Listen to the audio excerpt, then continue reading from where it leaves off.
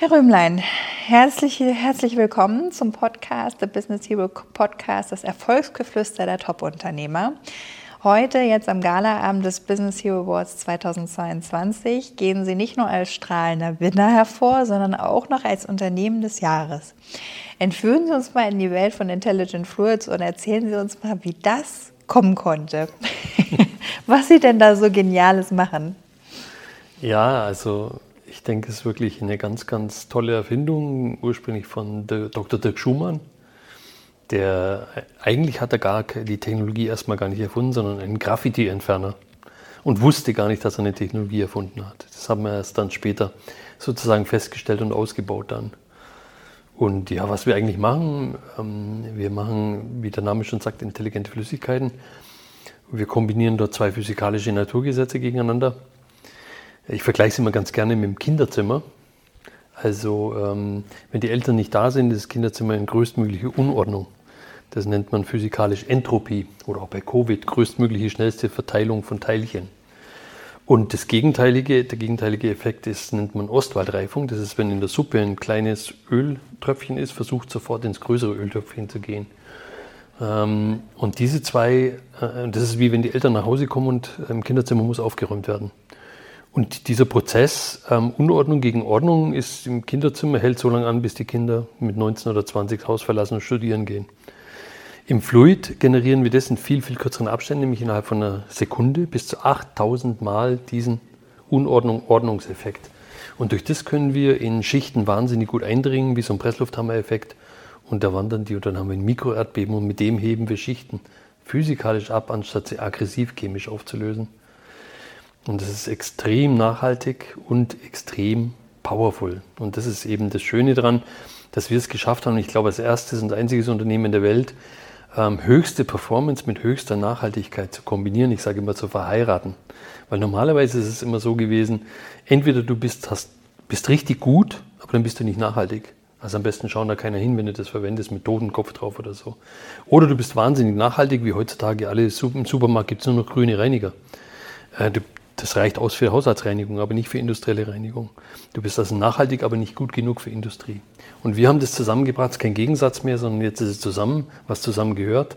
Jetzt gibt es auch keine Ausreden mehr für die Industrie. Und Nachhaltigkeit ist das Thema der Stunde. Und wenn wir jetzt das nicht tun, wann dann?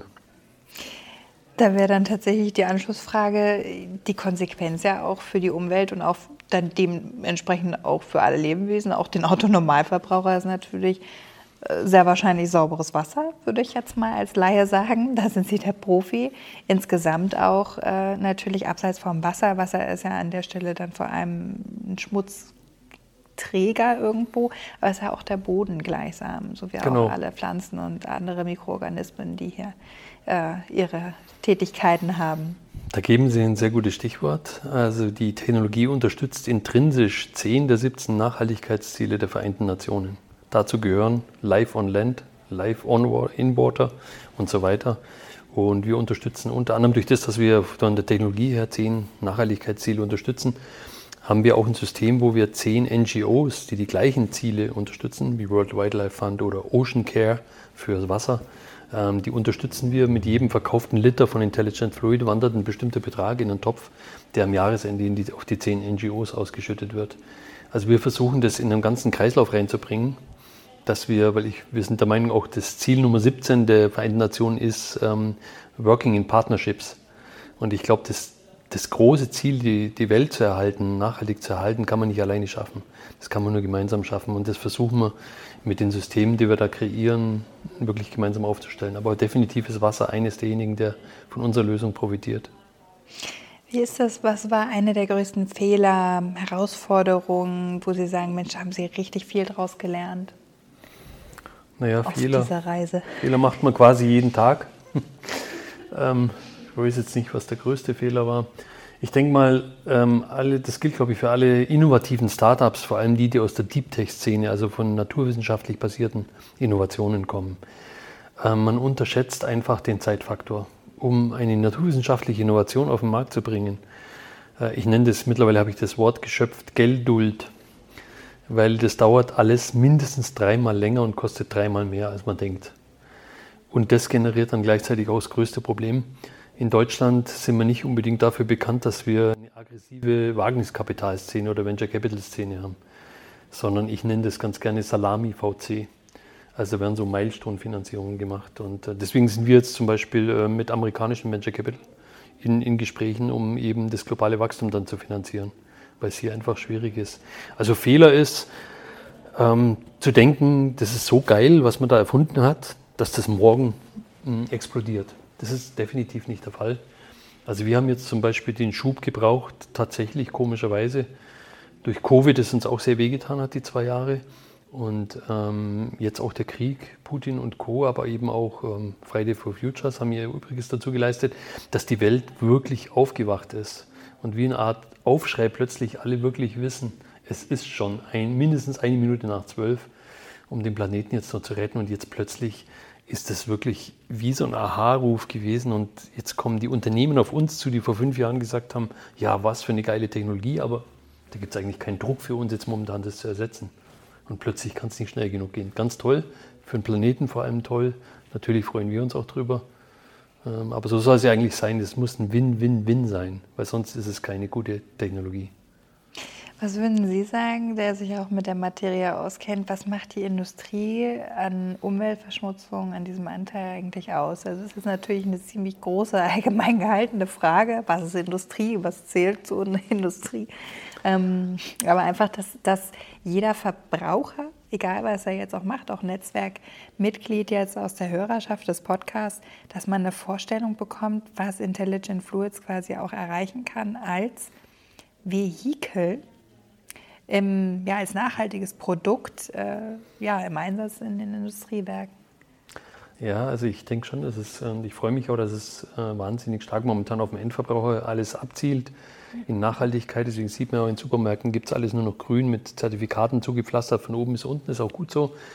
Aber Industrie, um da mal eine Zahl zu nennen, also pro Jahr werden immer noch 300 Billionen Liter aggressive Chemie verwendet, allein nur für die industrielle Reinigung. Das ist gigantisch. Und jetzt möchte ich einfach mal dagegenhalten, also wenn man diese aggressiven Lösemittel, da gehören NMP dazu, DMSO, NEP, EKC, Aceton und so weiter. Das ist eine ganze lange Latte, die bis jetzt ja nur ihre Berechtigung haben, deshalb, weil sie die höchste Performance haben und weil ein grünes Produkt da nicht rankommen kann. Aber wenn man das jetzt ersetzt durch Intelligent Fluids, dann haben wir alleine von der Reduktion der CO2-Emissionen 55-80% Einsparung CO2-Emissionen.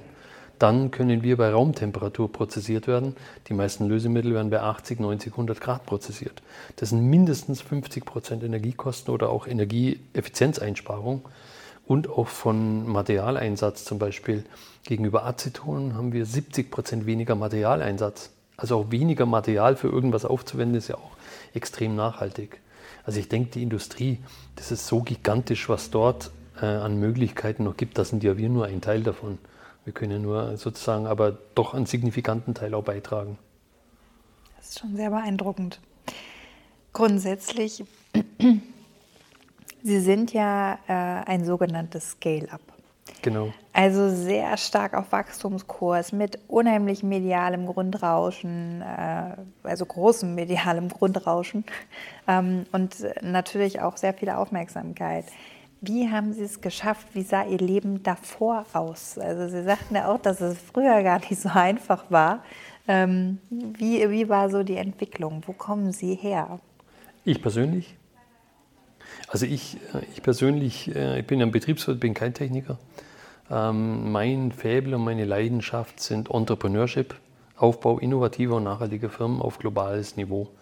Das ist so eigentlich meine Leidenschaft, neben Afrika und da noch weiteren Themen. Also ich bin jetzt eben nicht der Techniker, aber ich erkenne eben auch, wenn Technologien das Zeug dazu haben, tatsächlich einen großen Rollout hinzubekommen und dann eben auch diesen nachhaltigen, diesen Impact wirklich zu liefern, den wir alle brauchen.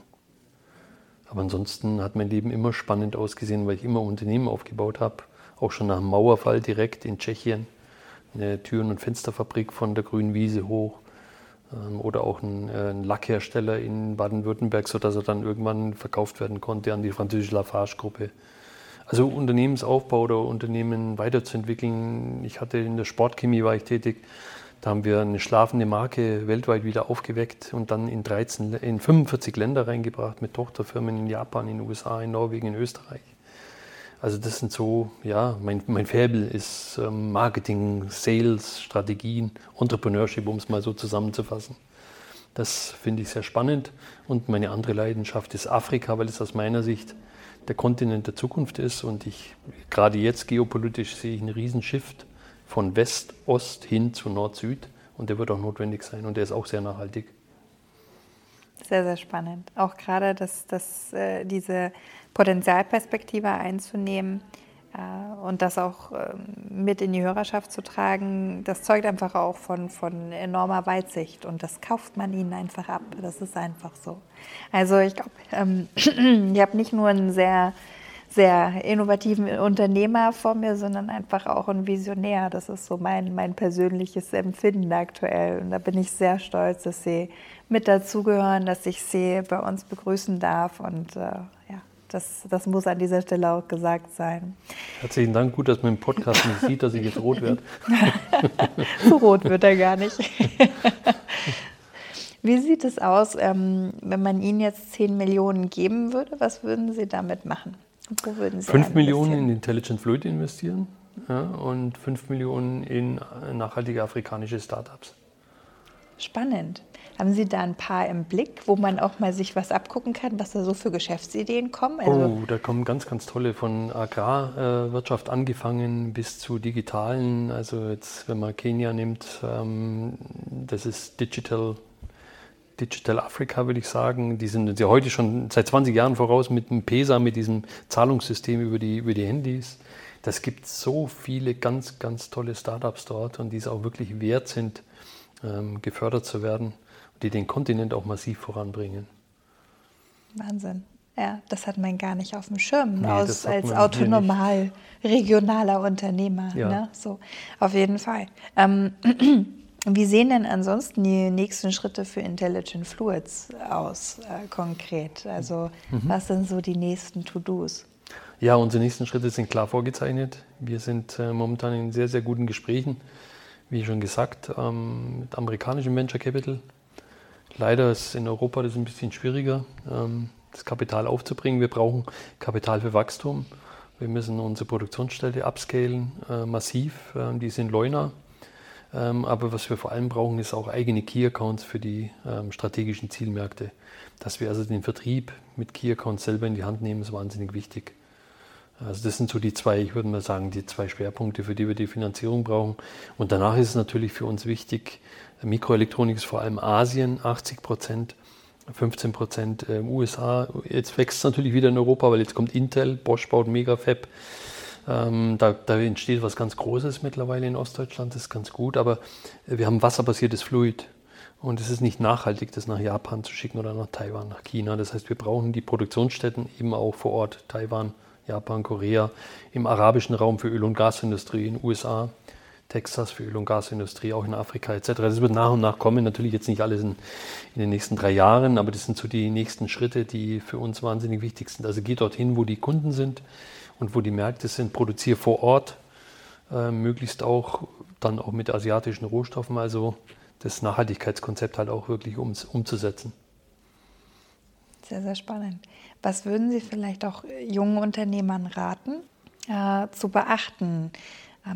Was sind so die wichtigsten Learnings von Ihnen gewesen, wenn es um den Aufbau von einem erfolgreichen Unternehmen geht? Ja, wie gesagt, das eine habe ich schon mal kurz am Anfang erwähnt. Das dauert alles mindestens 3-mal länger und ist mindestens 3-mal teurer.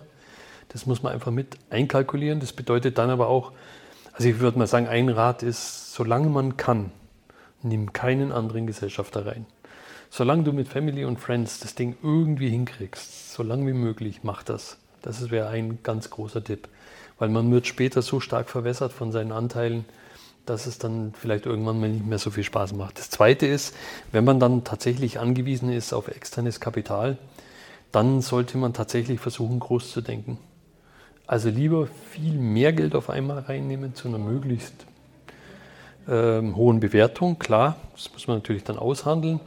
Aber meistens ist es so, zumindest in Deutschland, wenn man das nicht macht, das Geld ist so viel schneller weg, als man denkt. Und dann ist man ständig nur in Finanzierungsrunden. Und deswegen, das wäre mein Tipp, also auf jeden Fall höher, also wenn man dann braucht, mehr nehmen, möglichst natürlich zu einer hohen Unternehmensbewertung. Und dann eins ist auch gefährlich, man sollte sich wirklich, die meisten Startups, das ist ja das, was ein Startup eigentlich auszeichnet, ist ja nicht das Kapital oder irgend sowas, sondern das ist das Brennen in den Augen, dieses Glühen in den Augen, Entrepreneurship-Glühen nenne ich das. Also nach dem Motto, wow, ich mache das, ich kann das und ich werde es euch allen zeigen. Das muss man sich beibehalten und da gibt es wahnsinnig viele Bremser, da muss man aufpassen, wie man sich ins Beratergremium holt oder so. Ich nenne das immer Gespräche mit Bedenkenträgern. Das ist zwar manchmal ganz schön, wenn man auch mal ab und zu mal ein bisschen gebremst wird, aber man sollte nie das Feuer zum Erlöschen bringen. Also Glut ist schon zu wenig. Die Leute müssen brennen, man muss sie brennen lassen, weil wir haben das auch heute hier gehört. Sachen, die für komplett unmöglich gehalten werden, schaffen eben Unternehmer, die für was brennen. Das ist wahnsinnig wichtig, das sollte man sich nicht durch, ich sage da immer, Backseat Driver in Englisch. Also Leute, die keinen Führerschein haben, auf der Rücksitzbank sitzen und dem Fahrer und dem Beifahrer sagen, wie sie fahren müssen und wohin sie fahren müssen. Das sollte man versuchen zu vermeiden. Das war ein guter Vergleich tatsächlich. Ganz genau, ganz genau. Also man merkt es, liebe Hörerinnen und Hörer, hier sitzt ein Unternehmer, der auch, ich sag mal, ein klassisches Start-up, jetzt Scale-up aufgebaut hat, aber davor eben auch schon Unternehmen aufgebaut hat, erfolgreich. Und man hat dann einfach auch nochmal einen anderen Rückblick auf Erfahrungswerte und schätzt andere Dinge, also gewisse Dinge einfach auch anders ein. Ganz, ganz großen Respekt davor. Also wir freuen uns umso mehr, dass Intelligent Fluids dabei ist. Es ist eine Riesenbereicherung auch fürs Netzwerk und wir freuen uns sehr auf alle kommenden Events, auf alles, was wir noch von Intelligent Fluids hören werden. Ich glaube, da kommt noch einiges auf uns zu. Also sehr wahrscheinlich kommen Sie mit 10 Assistentinnen und Hunderten von Mitarbeitern ganz bald zum nächsten Event.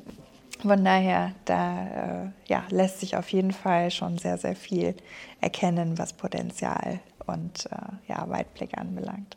Herzlichen Dank, dass Sie so an uns glauben und auch vielen Dank nochmal für die große Ehre und Aufmerksamkeit, die die Technologie natürlich auch durch Ihren Award dann bekommt. Das ist natürlich auch eine Riesenhilfe für uns und da sind wir auch echt sehr dankbar. Und ich möchte auch sagen, das ist auch definitiv natürlich nicht mein Award, sondern der meines Teams, vor allem natürlich unserer Technologen, aber auch Produktion alle. Also ist auch ein ganz, ganz, ganz tolles Team, auf das ich extrem stolz bin. Und die können auch die meisten Sachen viel besser als ich. Das ist auch gut so. Ja, Grüße und Liebe geht raus an das Team. So muss das sein. Herzlichen Dank. Ja, vielen Dank, Herr Römlein.